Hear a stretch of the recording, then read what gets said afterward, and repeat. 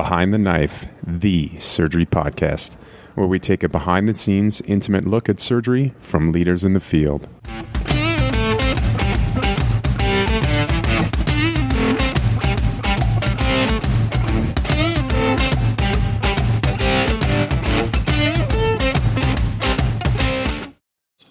Hello, my name is Alexa Glenser. I'm a fourth-year general surgery resident at the University of California, San Francisco. I have the privilege of working with Dr. Rita Mukhtar, an associate professor of general and breast surgery at UCSF, as well as one of our associate program directors. Hello, everyone. And Dr. Michael Alvarado, a professor of breast and melanoma surgery at UCSF. Hey there. Today is our first of 6 dedicated sessions dedicated to breast surgery case presentations or journal club reviews. We are honored to have the opportunity to share these sessions with all of you on the BTK platform. So without anything further, let's get started. Today, we would like to discuss the case of a young woman, 39 years of age, diagnosed with stage 2 triple-negative breast cancer. She presented to her primary care doctor after palpating a mass in her left breast. She had not previously undergone screening mammograms given her young age and lack of a known strong family history of breast cancer. Her PCP confirmed the presence of the breast mass on exam, but did not identify any palpable axillary nodes. Dr. Mukhtar, what should the first step be when a breast lump is identified? Thanks, Alexa. I'd like to reiterate what you said about being excited to join the BTK team as guest moderators. So one of the first steps when evaluating a patient with a new breast lump is to ask some questions not only about the presentation of the lump, signs and symptoms, etc., but also questions that give you a sense of the patient's baseline risk of developing breast cancer. We want to ask questions like whether or not the patient has ever had a breast biopsy before, the age at menarche, the age at first full-term pregnancy, and any family history of malignancies. These factors can help you stratify a patient into someone who has average risk of developing breast cancer versus high risk of developing breast cancer. There are a number of models that you can use to do these risk calculations. One of the commonly used ones is the Gale model, also known as the breast cancer risk assessment tool. And understanding whether a patient is average risk or high risk might influence your level of concern when evaluating a breast lump. In terms of imaging, the diagnostic workup of a breast lump always includes breast ultrasound. Additionally, if the patient is over the age of 30, you should also get a diagnostic mammogram. Under the age of 30, the density of the breast can make interpreting the mammogram more difficult, and it's less helpful in that setting. So what is the difference between a screening and diagnostic mammogram? That's a good question. So like all screening tests, screening mammograms are only obtained in asymptomatic patients. The screening mammogram has 2 standard views, craniocaudal and medial lateral oblique. If someone actually has a symptom or a finding on a screening mammogram, they should get a diagnostic mammogram. So in addition to the 2 standard views, the diagnostic mammogram gets some magnified views on the area of interest. So an example would be an abnormal screening mammogram would be followed by a diagnostic mammogram. Or if a patient like this one has a breast lump, you would go straight to the diagnostic mammogram. Okay, great. Our patient undergoes a diagnostic mammogram that reveals a mass in the left breast with calcifications and spiculated borders.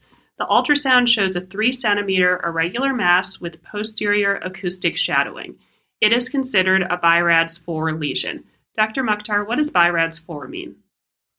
All right, so the BI-RADS system is a way that radiologists have standardized their communication with clinicians.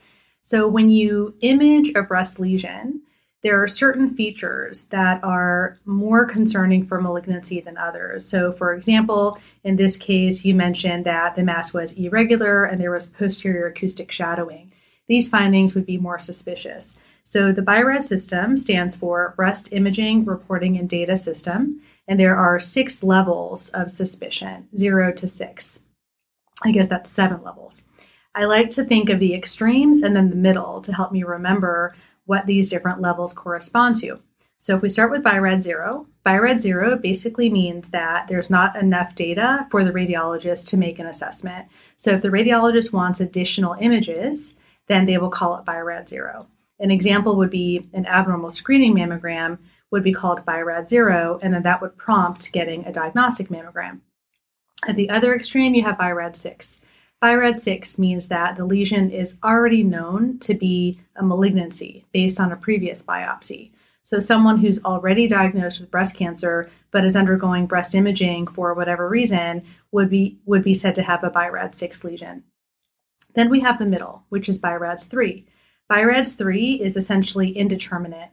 The level of suspicion is low enough that a biopsy is not recommended, but it's high enough that close follow-up with another mammogram in 6 months is recommended. If there's a BI-RADS3 lesion, that corresponds to a roughly 3% chance or less that the lesion is malignant. That leaves BI-RADS1 and 2 and BI-RADS4 and 5. So BI-RADS1 and 2 are almost always benign, and BI-RADS4 and 5 are suspicious enough that a needle biopsy is recommended. Great. Our patient undergoes an ultrasound-guided core biopsy, which reveals invasive ductal carcinoma. It is estrogen and progesterone receptor negative and HER2 negative. That is, it is a triple-negative breast cancer. Dr. Alvarado, what are the implications of this tumor being classified as triple-negative, particularly in a young patient? Thanks, Alexa. And I'm also very happy to be part of this BTK podcast. So yes, triple-negative breast cancers represent roughly about 15% of all breast cancers. Now that's compared to hormone receptor-positive cancers or ER-positive breast cancers, which are a little bit different. Now, triple-negative breast cancers are commonly diagnosed in younger women, typically the very young, under the age of 40, and also triple-negative breast cancers tend to be more common in Black women relative to white women. Up to about 20% of patients with triple-negative breast cancers are also positive for the BRCA gene, meaning that they are mutation carriers for BRCA. And any patient under the age of 60 years old that's diagnosed with a triple-negative breast cancer should undergo BRCA germline mutation testing. Triple-negative breast cancers are considered more biologically aggressive than hormone receptor-positive tumors like ER-positive breast cancers. And also, triple-negative breast cancers are most often high-grade or grade 3 breast cancers. Now, they can't be treated with endocrine therapy, so tamoxifen or aromatase inhibitors, because they are, by effect, estrogen receptor negative. And also, they're not eligible for HER2-directed or HER2-targeted therapies such as Herceptin and Perjeta. So triple-negative breast cancers have a significant overlap with what we refer to as basal-like molecular subtype, and again, tend to be these high-grade type tumors. Okay, thanks, Dr. Alvarado. The mammogram also reveals an enlarged left axillary lymph node. So our patient had an axillary ultrasound, which confirmed a level 1 node with cortical thickening to 5 millimeters. She underwent fine needle aspiration and clip placement in the node, which was positive for invasive carcinoma. Dr. Mukhtar, is there any additional imaging that should be performed at this time? So right now, based on imaging, the patient has a tumor which is 3 centimeters in size, so that's going to be T2, and she has a positive axillary node based on the results of the FNA that you just told us. So the patient has a T2N1 tumor, and the clinical staging is stage 2. I would want to know if the patient has any systemic symptoms that would be concerning for metastatic disease, like pain, weight loss, or double vision. If she had any worrisome symptoms, I would get a CT scan of the chest, abdomen, and pelvis along with a bone scan or a whole body PET-CT. In the absence of symptoms, staging is recommended only for clinical stage 3 disease. In my practice, I would likely get a breast MRI to further evaluate the extent of disease in the breast because our patient is 39 and likely has dense breasts, which does lower the sensitivity of mammography. Okay. Our patient undergoes a breast MRI that does not demonstrate any additional suspicious lesions, and the left breast tumor is again measured at 3.5 centimeters. Is there any additional testing that should be performed at this time? Yes. As Dr. Alvarado mentioned, this patient should be referred to a genetic counselor for genetic testing. Regardless of family history, any patient diagnosed with breast cancer under the age of 45 meets NCCN criteria for genetic testing. And, as mentioned before, triple-negative breast cancers like this one are associated with BRCA1 mutations. So anyone with a triple-negative breast cancer under the age of 60 should also be referred for testing. Okay, great. She is sent for genetic testing, but this can be done while we are also developing and implementing her treatment plan. Dr. Alvarado, how does the finding of a positive axillary node in combination with triple-negative disease affect your treatment recommendations? Yeah, that's a great question as well. And I think for this type of patient, we really look towards the neoadjuvant chemotherapy way of treating patients. And so when we say neoadjuvant chemotherapy, we mean chemotherapy prior to surgical resection. While triple-negative breast cancers cannot be treated with hormone therapy or targeted HER2 agents, they do typically respond particularly well to chemotherapy, likely due to their higher proliferation rate. So that also goes along what we mentioned earlier, the grade 3 type of tumor, or the biological aspect of these tumors that are triple negative. A study of 3 CLGB randomized controlled studies involving greater than 6,000 patients did establish the particular benefits of chemotherapy in hormone receptor negative breast cancer relative to hormone receptor positive breast cancer patients. With an average follow-up of 17 years, this study found that patients with estrogen receptor negative breast cancers treated with chemotherapy had a significant decrease in their risk of breast cancer recurrences and death compared to those with estrogen receptor positive breast cancer. And importantly, all patients enrolled in these trials had positive axillary lymph nodes, and all chemotherapy was administered in the adjuvant setting. But having said that, I think doing it in a neoadjuvant setting really adds to some important aspects. Now, there isn't any recurrence or survival benefit with doing the chemotherapy before surgery, but there are additional benefits to doing the neoadjuvant therapy. For example, looking at the effect in terms of response to neoadjuvant chemotherapy has a benefit of allowing the patient to undergo lumpectomy. For example, if the tumor was too large to have lumpectomy at the time of presentation. For example, a patient may be needing a mastectomy based on the size of the tumor, but the chemotherapy in the neoadjuvant setting could allow for a shrinking of that tumor. At the time of the surgery, once she's had all of her chemotherapy, we can also look at the pathologic response to that chemotherapy. The pathologic response can give more information about prognosis, and specifically, if we're looking at a pathologic complete response, this really does put that patient into a very good prognostic category, and we can assume that she's going to have a very low risk of recurrence. So the neoadjuvant aspect does give not only information on prognosis, but potentially can downstage the patient so she can have less surgery. Okay, great. Are there certain chemotherapy regimens that are typically used in the neoadjuvant setting? And should this patient be considered for enrollment in a clinical trial?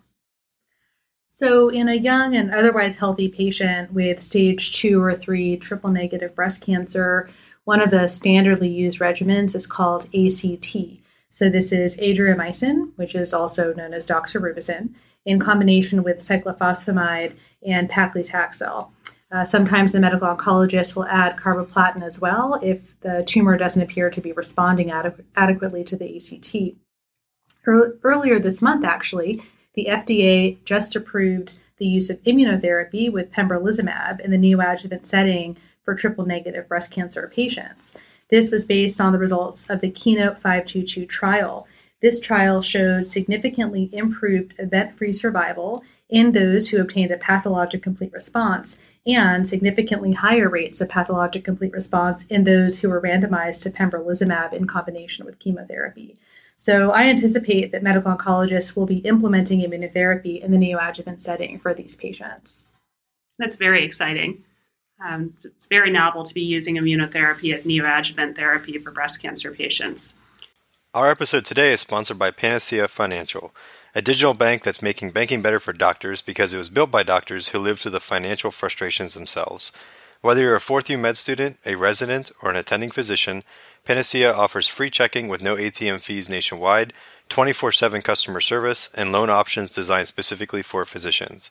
At Panacea Financial, you can get a PRN personal loan up to $75,000 funded in as little as 24 hours at less than half the interest rate of a credit card. Panacea Financial also gives you the opportunity to refinance your medical school debt with low fixed rates to choose from. No cosigners, no maximums, and no changing of the rates based on how much debt you have. They also offer products to help you with any commercial needs that you may have, such as practice or surgery center buy-ins or equipment loans. And to top it off, Panacea Financial customer gets their own free personal banker who is a phone call or email away to provide you with the personalized service you deserve no matter where you move in your career. If you're ready to join the growing number of physicians nationwide who expect more from their bank, visit panaceafinancial.com today to learn more. Panacea Financial is a division of Primus member FDIC.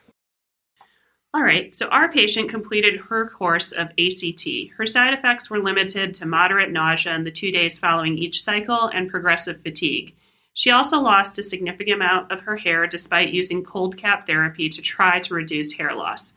Fortunately, repeat breast MRI demonstrates that her primary lesion appears to have decreased significantly in size and her axillary lymphadenopathy is resolved. She's scheduled for surgery. Dr. Alvarado, what are your considerations in determining her surgical approach, lumpectomy versus mastectomy, whether or not she needs an axillary lymph node dissection?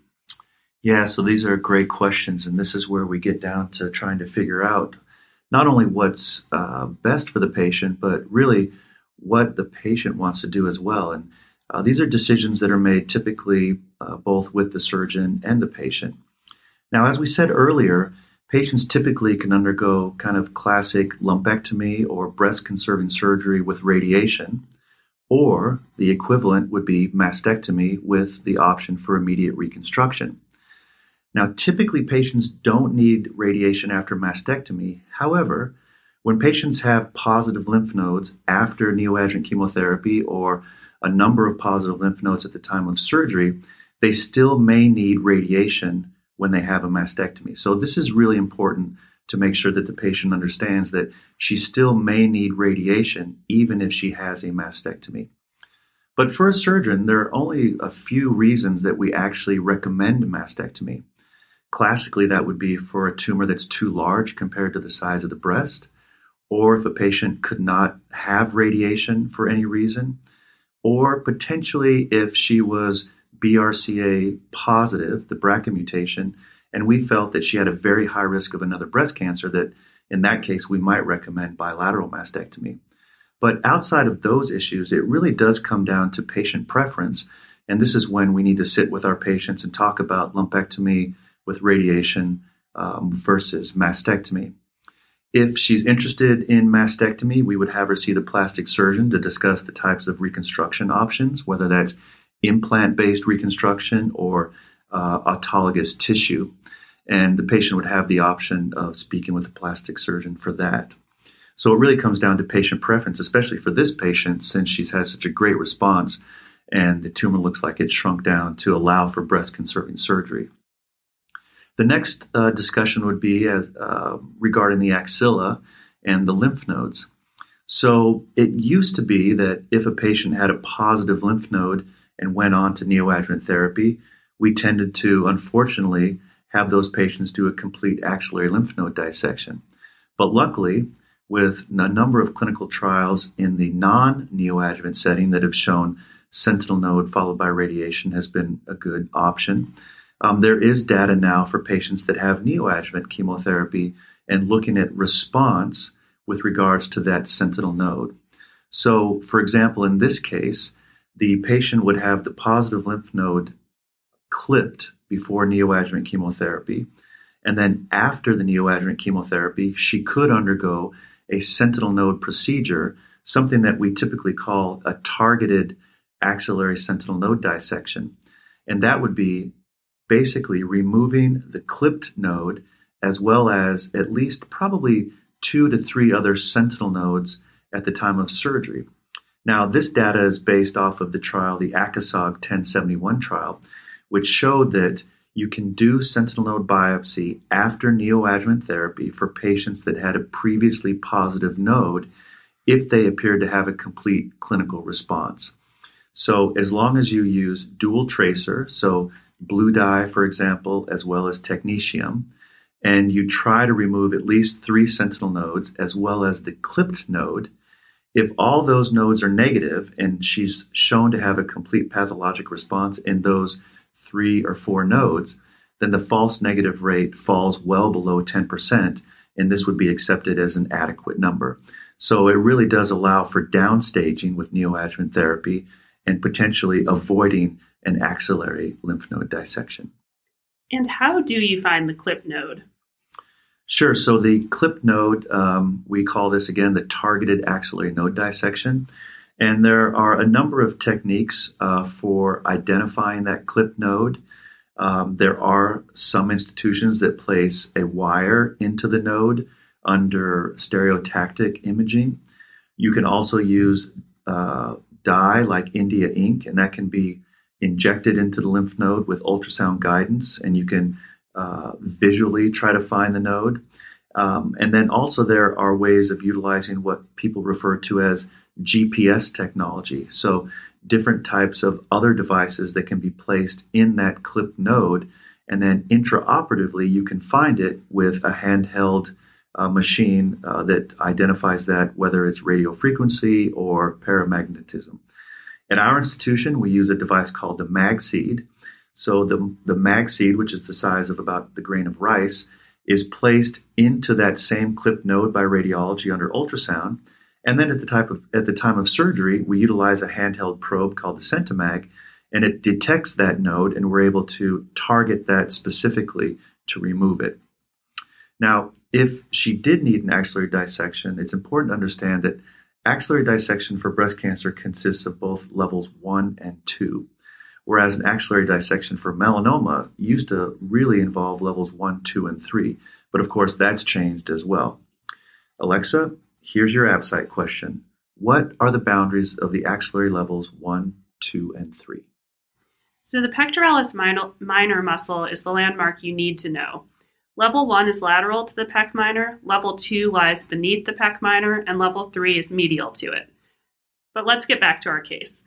Our patient's genetic testing comes back negative for pathogenic mutations, so she decided to undergo a lumpectomy and sentinel node biopsy with targeted axillary dissection. Surgical pathology reveals 1 centimeter of residual grade 3 triple negative invasive ductal carcinoma with no ink present on the tumor and 0 of 4 positive nodes. One of those nodes has demonstrable treatment effect. Dr. Mukhtar, does she need any additional surgery? Does she need to be treated with adjuvant chemotherapy? So in terms of surgery, she does not need any additional treatment. For invasive breast cancer, all we need in terms of margins are microscopically negative margins, meaning no ink on tumor. It's important to note that that's actually different than the recommended margin width for ductal carcinoma in situ, where we aim for a 1 to 2 millimeter margin. For the lymph nodes, she had 4 nodes removed, including the clipped node, and all of them were negative, so there is no indication for axillary dissection. This patient can move on to adjuvant radiation after all of the surgical incisions are healed. In regards to systemic therapy, because she had residual triple-negative breast cancer after neoadjuvant chemotherapy, she will unfortunately need some additional systemic treatment. Patients who have triple-negative breast cancer who have residual disease after neoadjuvant chemotherapy benefit from adjuvant capecitabine, as this has been demonstrated to confer a survival benefit. These data come from the CREATE-X trial. This was a randomized controlled trial of around 900 patients with HER2-negative breast cancer. A third of these patients had triple-negative disease. Those who received adjuvant capecitabine had improved disease-free survival and overall survival. And subgroup analysis showed that the benefit of this adjuvant treatment was really in the subgroup that had triple-negative disease. This is associated with some toxicities, including diarrhea, neutropenia, and hand-foot syndrome. Okay. So once our patient has completed therapy, what type of surveillance is warranted? So NCCN guidelines recommend at least an annual clinical breast exam and an annual mammogram for surveillance after breast cancer treatment. Since she had 4 lymph nodes removed, she should be educated about signs and symptoms of lymphedema, although the risk of that developing is low, probably under 5% with a sentinel node procedure. Since she received an anthracycline-based chemotherapy regimen, she may need an echocardiogram to evaluate for cardiac toxicity, including congestive heart failure, which can present in a delayed fashion. In my own practice, I usually obtain a breast MRI annually for patients who have extremely dense breasts, those who have genetic mutations but chose to undergo breast conservation, or those who had mammographically occult tumors. It's important to know when you might expect a recurrence to form. So for triple-negative breast cancers, recurrences, if they happen, usually occur within the first 2 to 3 years after completing treatment. Okay, so to summarize what we discussed today, this 39-year-old woman with triple-negative breast cancer underwent genetic testing, received neoadjuvant chemotherapy, and then underwent lumpectomy, sentinel node biopsy with targeted axillary dissection, radiation, and adjuvant capecitabine for her residual triple-negative disease. She will be followed closely for recurrence, likely with mammogram and breast MRI every 6 months. If she had a genetic mutation, she would have been recommended to consider bilateral mastectomies. If she had residual nodal disease, she would have been recommended to consider completion axillary dissection. We hope that this case illustrates some important concepts in the management of triple-negative breast cancer. We want to thank you all for your time. Goodbye, everyone. Thank you so much. Bye, everybody. Until next time, dominate the day.